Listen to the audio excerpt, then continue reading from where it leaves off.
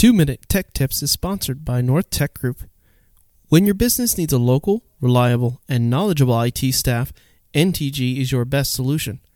Find more info at ntgak.com.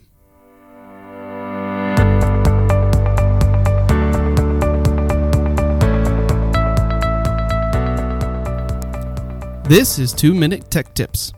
I'm your host, Lester Stewart. In this series, we walk you through some of the basics of protecting your business from cybersecurity threats. Email is one of the most important tools in business and for cyber criminals. Criminals will try many tactics to get your info or discover that an email is simply active. Many times, just clicking on the unread email is enough to alert the sender. This is an active email address. Oh, and good luck blocking those messages once they discover the email is active. Be careful what you click on.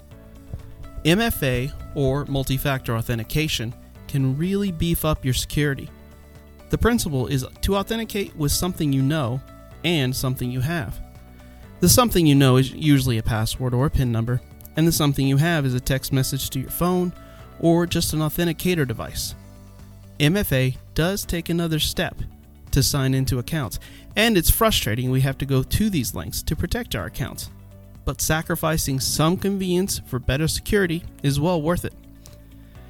A philosophy that has gained traction lately in cybersecurity is called zero trust.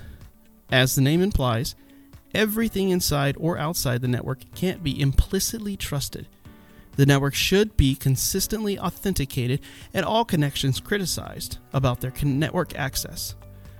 For example, what users need administrator rights to the network, or what user accounts even need access to the internet. The purpose of this philosophy is to resist becoming complacent about network security. What I've discussed today is just the start of understanding cybersecurity, and I'll go into much further detail about these subjects in future episodes. If you need any further information on these subjects, let North Tech Group know by visiting the website ntgak.com.